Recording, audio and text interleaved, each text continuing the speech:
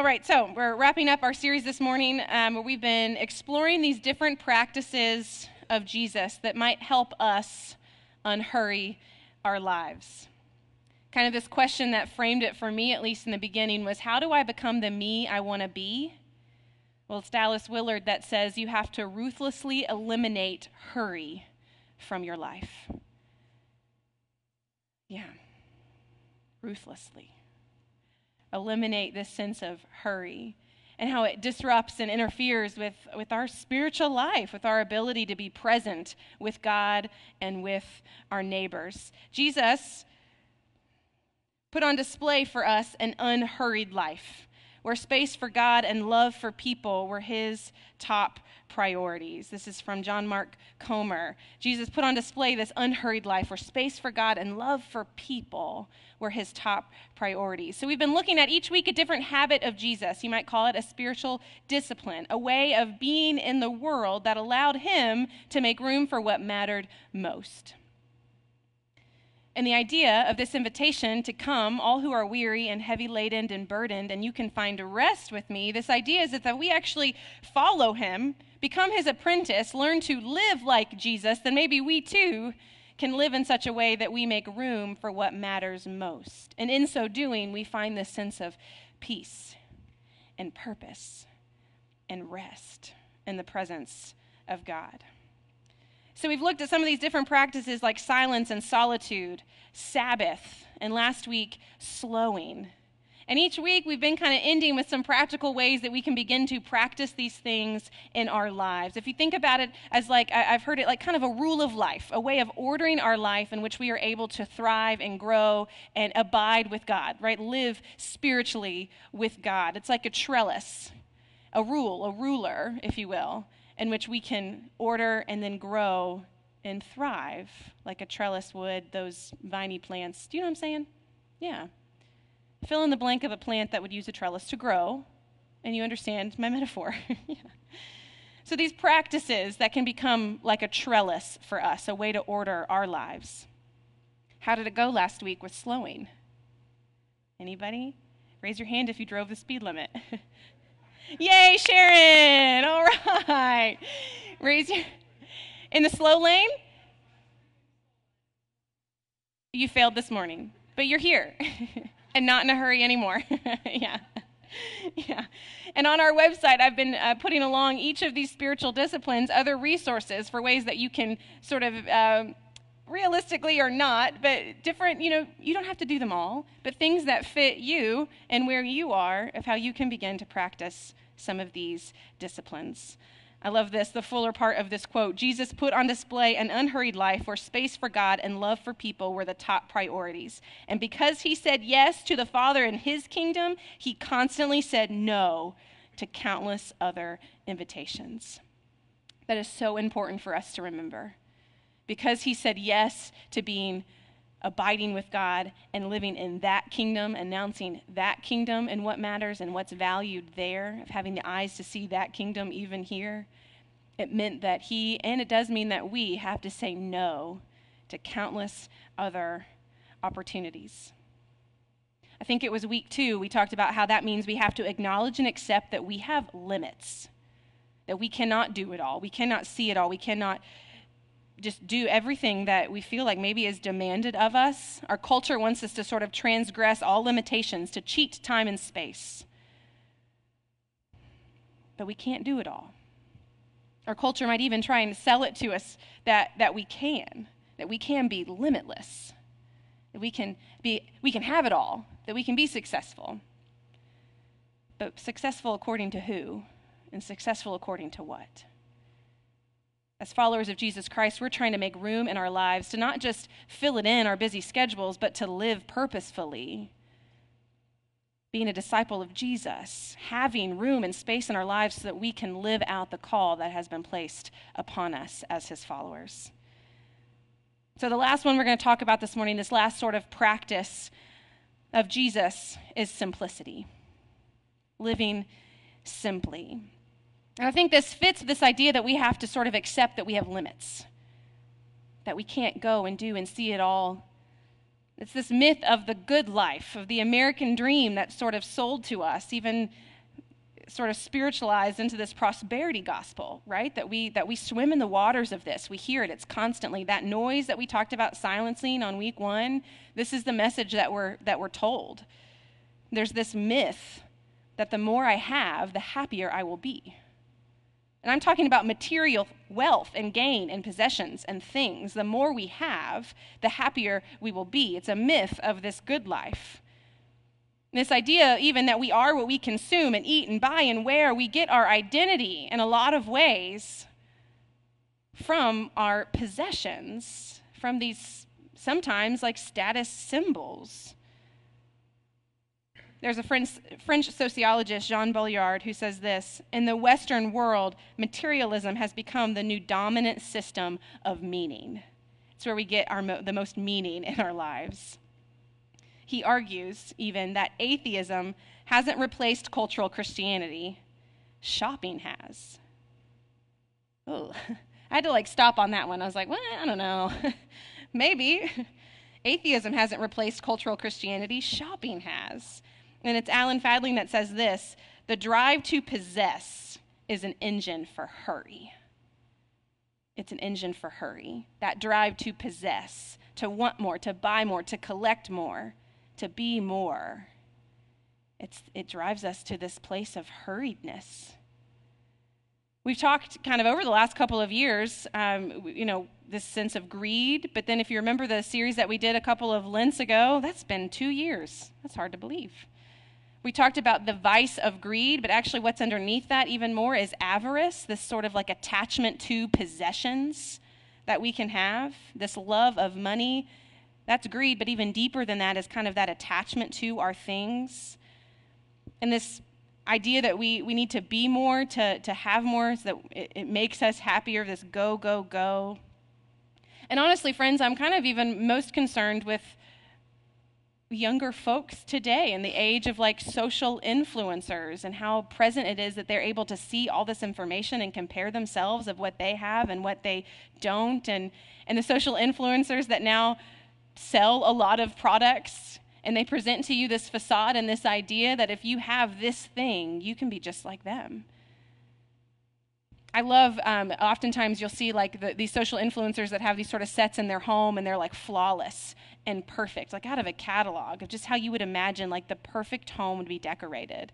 And it's clean and it's modern and there's no clutter. And I'm like, they have kids, right? They're like, my feed is filled with all these mothers, toddlers, social influencers, that are if you just have all of these things to entertain your children, you will be the perfect mother, right?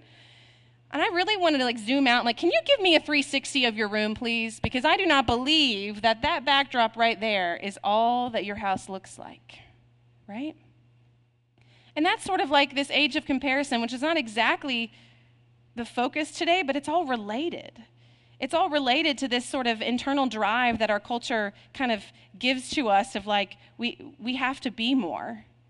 And a part of that is consuming and buying more so that you can be happy like that person you see on TV or your news feed or whatever.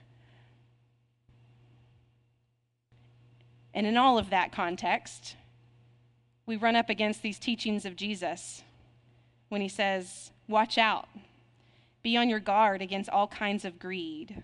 Life does not consist in abundance of possessions. Or if you want to be perfect, here, perfected in love, okay? We're not talking about our modern perfectionism. If you want to be perfected in love, go sell your possessions and give to the poor, and you will have treasure in heaven. Then come and follow me. Or we hear him say things like, truly I tell you, it is hard for someone who is rich to enter the kingdom of heaven. Again, I tell you, it is easier for a camel to go through the eye of a needle than for someone who is rich to enter the kingdom of heaven. But seek first the kingdom of God and his righteousness, and all these things will be added to you. In the midst of all of that noise, of all the context that we live and swim and breathe and everything, we have these teachings of Jesus that just run so counter to how our American world works. In the passage of Scripture I want to focus on this morning comes from Matthew 6. We've read it before. It's probably familiar to you, but I want it to focus us this morning for our time of study. This comes from Matthew 6, verses 19 through 24. Jesus says, "Do not lay up for yourselves treasures on earth where moth and rust destroy and where thieves break in and steal. But lay up for yourselves treasures in heaven where neither moth nor rust destroys and where thieves do not break in and steal. For where your treasure is, there your heart will be also. The eye is the lamp of the body. So if your eye is healthy, your whole body will be full of light. But if your eye is bad, your whole body will be full of darkness. If then the light in you is darkness, how great is the darkness? No one can serve two masters. For either he will hate the one and love the other, or he will be devoted to the one and despise the other. You cannot serve God and money." There are probably familiar parts of this passage that we remember, that we sort of, honestly, sometimes we forget that it's all there together in one, because there's so many of these one-liners. You're like, oh, I've heard that before. Like, do not lay up for yourselves treasures in heaven. Sorry. Switch that. I'm glad you caught it. Coffee strong this morning. The first part, do not lay up for yourselves treasures on earth where moth and rust destroy and where thieves break in and steal. But verse 21 there, it's one of those one-liners. For where your treasure is, there your heart will be also. Lay up for yourselves treasure in heaven, the stuff that matters, the stuff that will last, the kingdom values. For where your treasure is, there your heart will be also. This one's pretty straightforward. Put your treasure in what's most important and what's everlasting, our relationship with God and being among his community, following the ways of Jesus. That's what's going to last. Invest yourself in that. I think of this, one of my favorite songs from Mumford & Sons, who says, where you invest your love, you invest your life. That is, what you love is kind of what you are. So invest yourself in what matters. Be careful what you love. That one's pretty straightforward. Or maybe this one too, you cannot serve both God and money. Other places in the Gospels it says mammon. You're like, oh, that's a weird word. It's the same thing. Money, wealth, pursuit of gain. You cannot serve both God and money. That's another one-liner that we might remember from this passage. No person can serve two things. There's only going to be one Lord of your life. There's only one thing that can rule and order it all. It reminded me of the passage, like, you cannot say you love God and hate your neighbor. Both of those things cannot be true. We cannot say that we love God, that we serve God, and also love money and our possessions and our attachment to them. Those two, we kind of get that. These are straightforward. But what in the world in the middle there is verse 22. The eye is the lamp of the body. So if your eye is healthy, your whole body will be full of light.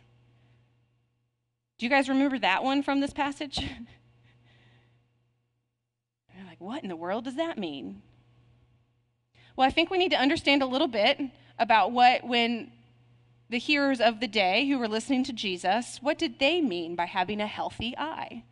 Not necessarily meaning going to your optometrist or ophthalmologist every year, although I do that because I'm almost legally blind.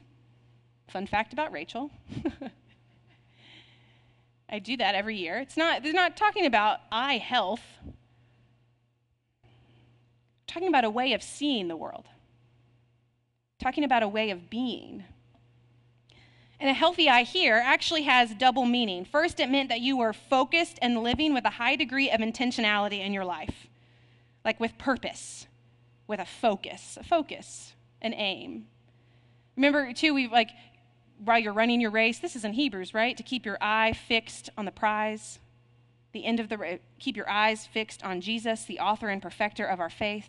So that makes sense to even our modern ears of like when you have your eye on something, it means that you're focused. It means you're prioritizing. You're living intentionally. But there was a second meaning to this as well. If it meant that you had a healthy eye, and honestly, it also meant that you were generous to the poor. And how? How is this? Well, it was this. When you looked at the world, your worldview, You saw those in need and did your best to help and serve others. Having a healthy eye means that you really saw people. It means that you saw the world and how it worked, and you saw the people who were in need. And then living intentionally and on purpose and with focus, especially after Jesus, it meant that you remembered the poor. Consequently, having an unhealthy eye, which in the King James Version says evil eye. Ooh. A bad eye. Again, not talking about eye health, but an unhealthy eye is when you looked out at the world, when you looked out on your worldview, you were distracted by all that glittered and shined, and you lost focus on what really mattered. In turn, you closed your fist to the poor. Because you didn't truly see them. You didn't truly see the need. All you saw was what was bright and shiny. What captivated your eye? Because you had an unhealthy eye. John Mark Comer says this: you simply can't live the freedom way of Jesus and get sucked into the overconsumption that is normal in our society. The two are mutually exclusive. You have to pick. If we want to have a healthy eye with our vision on the kingdom and the ways of Jesus and following after him, it means that we can't be distracted by all that glitters and shines, all that kind of appeals to our desire of wanting and needing more so that we can have control or status or approval or whatever else it is that we just go, go, go, buy, buy, buy. The Jesus way, detached from our things and thirst or grasping for more, he shows us a different way. And that's a way of freedom. Freedom from things that leave space and room not only in our lives and time, but in our budgets, that we can be generous. In the series where we did talk about these vices, remember each week I gave you an anecdote to the vice. Like if the vice is avarice and this attachment to possessions, the anecdote is practicing generosity. The anecdote is practicing, that was the virtue, right? We had a vice and then a virtue. So the virtue was practicing this sense of gratitude and generosity. Being grateful for what we do have. Practicing letting go of this attachment to our things by surrendering to God and trusting in his provision. And then practicing generosity, having sort of this open posture to the poor in which we can see people, truly see them and their needs, and be ready and willing to help because we have space and room in our lives to do so. Practicing of giving away excess and tithing even, giving sacrificially to other missions that matter to us. What's interesting is right after this, verse 24, no one can serve two masters, for either he will hate the one and love the other, or he will be devoted to the one and despise the other. You cannot serve God and money. You know what the very next line is in verse 25? Oh man, I built that up and then it went to sleep. That's so sad. It's this: therefore I tell you, do not be anxious about your life or what you will eat or what you will drink, nor about your body what you will put on. Is not life more than food and the body more than clothing? That famous line that gets plucked out of that passage and just spoken in unhelpful ways over anybody that's ever anxious about anything. And you're saying, don't be anxious about anything. That's actually in this same passage where it talks about storing up your treasures in heaven. And it talks about having healthy eyes to follow Jesus and see the poor and work for justice in the world. And also about not serving God and mammon. And then after that, so do not worry about your life or what you will eat or what you will wear. I don't know about you, but for me that hits a little different. When you realize it's in this series of teachings from Jesus where he's saying, I'm going to model for you a life of simple joy and freedom, where I'm not attached to this need to control and be and form my own destiny, but a surrender to a loving God who is with me always. So come and follow me and experience that same freedom.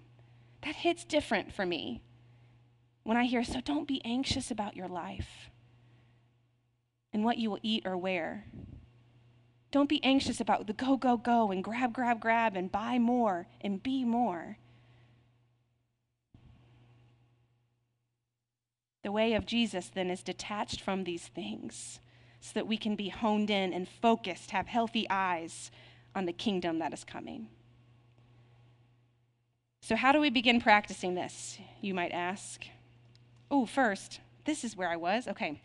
1 Timothy 6. I think you can say what this is not, but give me an example of what the Jesus way is, of this practicing generosity. I love how Paul says it in 1 Timothy 6. As for the rich in the present age, charge them to not be haughty, nor to set their hopes on the uncertainty of riches, but on God, who richly provides us with everything to enjoy. They are to do good, to be rich in good works, to be generous and ready to share, thus storing up treasure for themselves as a good foundation for the future, so that they may take hold of that which is truly life. So notice in this part, Paul doesn't say, hey, you who are rich in this present age, sell all you have and give it to the poor.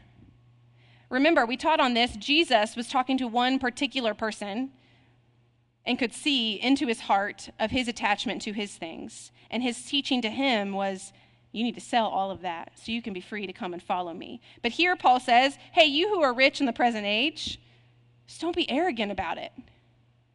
Don't put it on display for all the world to see. Don't set your hopes in those things that you have because they're going to be gone one day. But set your hope on God, who provides everything we actually need to have life. And do good works. Be generous and ready to share. Okay. And just so you know, for all of us sitting in this room, in this time and place, and in this, worldwide, we are rich in the present age. Might not feel like it to all of us here. I get it. But we are on what really matters. This is for us. So don't be arrogant or haughty about it. Put your hope on God and be ready to share. Be generous. So each week, as we've set up what this practice is and how I've tried to argue that we actually do see Jesus practice these things, and then we kind of shift into, okay, so what are some practical applications for this? And what I think is really fascinating is that, Jesus taught a lot about money. We don't like to talk about that. But he did. Jesus taught a lot about money. But did we see him live simply? That's not as obvious where I can just kind of pluck out one passage of Scripture and be like, yeah, here it is. Here's the example. But I find it interesting to consider that he did live simply. But before he started his public ministry, he was a tradesman. He was a carpenter. For a lot of years of his adult life. There are many scholars that argue that he probably did pretty well financially for himself, even before starting his ministry. And then after that, he was supported by many wealthy donors as he traveled around with his disciples, and they housed and they fed him. He even he befriends both the rich and the poor. At one point in the Gospels, he's having meals with so many rich people in their homes that he's accused of being a glutton and a drunk. Oh. So you might see others, we just celebrated the feast day of St. Francis, of that famous saint, of the saint of ecology who loved. Anyone see a blessing of the animals this past week? Look, only the two church nerds in the room. Okay, you did? Okay, yeah. For some of us that might come from a Catholic background that recognize more of our saints, I want to do it because now I've learned that we could have a blessing over a bearded dragon. We have a bearded dragon in our church family now, y'all. And when I learned that last week, I thought I missed my chance to do a blessing of the animals. That's an aside. But it's a celebration of the feast day of St. Francis of Assisi, who took on this kind of vow of poverty. And he created an order of life with his little brothers, he called them, the Franciscan order. And he lived among the lepers. And he left his sort of rich upbringing and his high life that he had inherited from his father's business. And he disowned all of that, and he took on this vow of poverty. And he was lived simply, yes, but the bare minimum. And so he's also known for his love and care for creation, which is how he became the saint of ecology. And from that, we like to say, and we're going to bless animals in honor of that. It's kind of fun. So people, come to their priest or their pastor, and they bring their dog and their cat and their snakes. No. Or their bearded dragons. Anyways. We see Jesus practice this life of simplicity too, but not in the same way that we see St. Francis in a complete vow of poverty. What I think is interesting about Jesus is that John Mark Comer says this: he lives in this tension between enjoying these beautiful things in life, but not becoming too attached to them. Like, yes, there's a season for everything under the sun, and we see him attend weddings and feast and enjoy fine wine with his friends. But he didn't do that every day. He also moved around. He had no place to lay his head except from the generosity of wealthy people who were listening to his teachings. He kind of models this for us. Enjoying the good things of time together and friends and fellowship, but too much of anything and too much of wealth is dangerous. It has the potential to turn our hearts away from God. So he says this: to follow Jesus is to live into that same tension between grateful, happy enjoyment of the nice, beautiful things and simplicity. And when in doubt, to err on the side of generous, simple living. Remember, Jesus didn't come and say, all your money is bad, you awful, horrible people. Money is bad. No, it was greed. It was the attachment to it. And in fact, we know when we advocate for our neighbors and see their need that there are people who need to make money. We all need to make money to live. And there are people, think about equity, that they need to be able to feed their children, right? It's not money in and of itself that is bad, but the greed, the attachment to it. And as Christians, as followers today, it's our task to try and live into this tension of the enjoyment of the beautiful things that have been created, but simplicity and generosity as well. I think as followers of Jesus Christ, as a part of this church community, this is where we can hold each other accountable. To say, are you practicing your gratitude and your generosity and living simply? Have you become too attached to your material possessions, to your wealth? Where is your heart? Where is your heart? All right, so the practice of simplicity. What we're talking about is sort of an intentional promotion of the things we value most and the removal of everything that distracts us. I love what Richard Foster says. It's an inward reality that can be seen in an outward lifestyle. The goal isn't just to declutter your closet or your garage, but to declutter your life. That's what we're going for here. So as I've ended each week, this comes from his book, so come after him, not me. But there's a couple of sort of guidelines of how we can begin to practice simplicity. You might hear it be called simple living or minimalism. It's not about living with nothing, it's about living with less, so that we can declutter our hearts and focus on a healthy eye on what really matters. So some of his rules of thumb: before you buy something, ask yourself, what is the true cost of this item? What is the true cost? Because it's not just the dollar amount. There's going to be a cost of your time and more money to maintain and to fix and to clean and to enjoy whatever it is that you've bought. In his book, he uses the example of a motorcycle. The cost of that item is much more than how much you pay for it up front. But you have to think about insurance and maintenance and the time. And do you have time to actually ride and enjoy it, right? There's a cost. What is the cost of this item? Before you buy yourself something, ask, is what I am buying oppressing the poor or harming the earth? To pause and think about, what impact does this purchase have on the earth and on my neighbor? The level at which we consume, especially in the Western world, is doing great harm to our earth. A lot of us know this, some of us maybe don't, especially if you think of the example of the clothing industry. When 40, 50 years ago, we used to sort of make and purchase most of our clothes in the United States, thanks to globalization, I think it's less than 2% of clothing is actually made here in the States now. And part of that means that we've outsourced that labor and that it can be cheaper. But why? Ask those questions. Why is the clothes that I'm buying now cheaper? Is the deal that you're getting really a good deal? What is the impact of this purchase? I've learned that polyesters now are in 50% of our clothing. That's also non-biodegradable. So what's the impact of that next cute outfit that I know you want? Of that exercise outfit that I know you're getting. Just kidding. What is the impact? What is the impact of our neighbors who are working to purchase or to make these clothes? 1 in 6 people worldwide work in the clothing industry.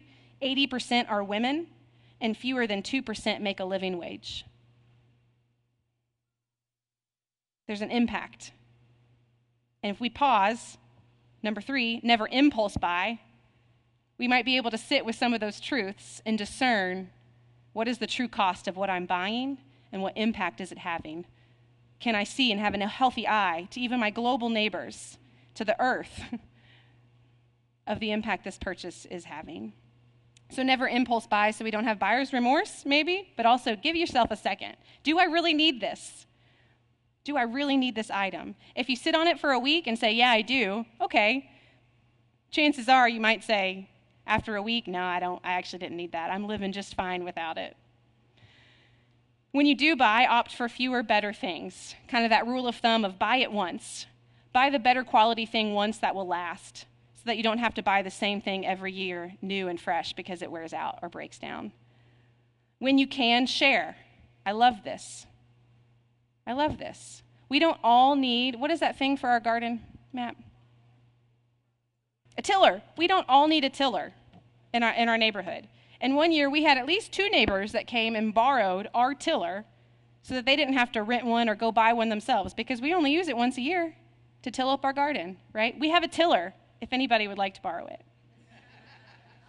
When you can, share. Get into the habit of giving things away. It is better to give than to receive. Get into the habit of once you don't need it anymore, give it away. Can I tell you the greatest gift of the whole tote box of maternity clothes that my group of friends passed around for like 5 or 6 years? I mean, that's a whole new wardrobe. I don't need it anymore. So the blessing of packing all that stuff in the tote and passing it on to the next mom, and sometimes it came back around after multiple pregnancies. But what a gift. When you can, share and give it away. When you don't need it anymore, give it away. Live by a budget so that you can actually organize and see where you're spending your money and what you're investing in. Learn to enjoy things without owning them. I have made a major shift in my life in the last year. Instead of buying books, I'm going to the free public library. I know. And I love it. At the end of it works for me in my American mind. At the end of every little receipt I get, it tells me how much money I've saved by not purchasing that book. It's brilliant. It's brilliant. But it's because I'm a pastor and I like to collect books like knowledge or something. I don't know. I haven't read 50% of the books that I own. Maybe more. And so I'm using the library, and it has been wonderful. We don't have to own things to enjoy them. Most of the parks are free too. We can go and enjoy that without having to own. Cultivate a deep appreciation for creation. This is related. I love this quote. If materialism despiritualizes us, the material world itself has the opposite effect. It re-spiritualizes our souls. We know that there's healing nature in being outdoors with God, in nature. So develop and cultivate this deep appreciation for creation. I think that will give us healthy eyes to see the impact maybe of what we're even having on the earth. And then finally, this is from his book too, recognize advertising for what it is. He calls it propaganda. Call it out. Call out the lie. What is this ad actually trying to sell me? Is it a product? Is it a car? Or is it that if I buy that car, I can have a really luxurious, beautiful life and trips out west all the time? What is it about car commercials that are always like mountainous, you know? Like if I buy that car, that'll be my life. Call it out. It's funny when you think about it. Make it a game. Make it a game with the people you're watching TV with, and you're like, okay, what are they trying to sell me here? Call out the lie for what it is. I'm going to end with this quote from Paul. And as I said, there are other practices for how to get started in practicing simplicity and sort of this simple living, and you can find those posted on our website. But I think these words from Paul are really at the heart of what we're getting at, where he says that I can be content. I can be content in all things because of the gratitude I practice, because of the generosity to my neighbors, because my trust in the provision of God. He says, now I'm speaking of being in need, for I have learned in whatever situation I am to be content. Paul says, I know how to be brought low. I know how to abound. And in every circumstance, I have learned the secret of facing plenty and hunger, abundance and need. I can do all things through him who strengthens me. Amen. Let's pray. God, we thank you so much for the gift of your Son, our Savior, for his teachings, for showing us this way of life where we don't have to get just sucked up into the drive and grind of going and doing and being more, but that you delight in us just because we are your children, and that you long to be in relationship with us. So God, I pray is that we continue to sort of experiment and practice with these different disciplines, whether it's silence and solitude, whether it's Sabbath, whether it's slowing down our bodies so that we can slow down our souls and be more attuned to your presence, or whether it's practicing simplicity. God, I pray that you would be patient with us and give us courage and strength, that as we begin to practice these things, we might truly find rest and peace in your presence, that you might draw our attention back to you and the things that really matter in this life. Help us to see to the vision of your kingdom that is coming and already here, so that we can find joy and freedom with you. God, we love you and we thank you for these gifts. In the name of Jesus Christ, amen.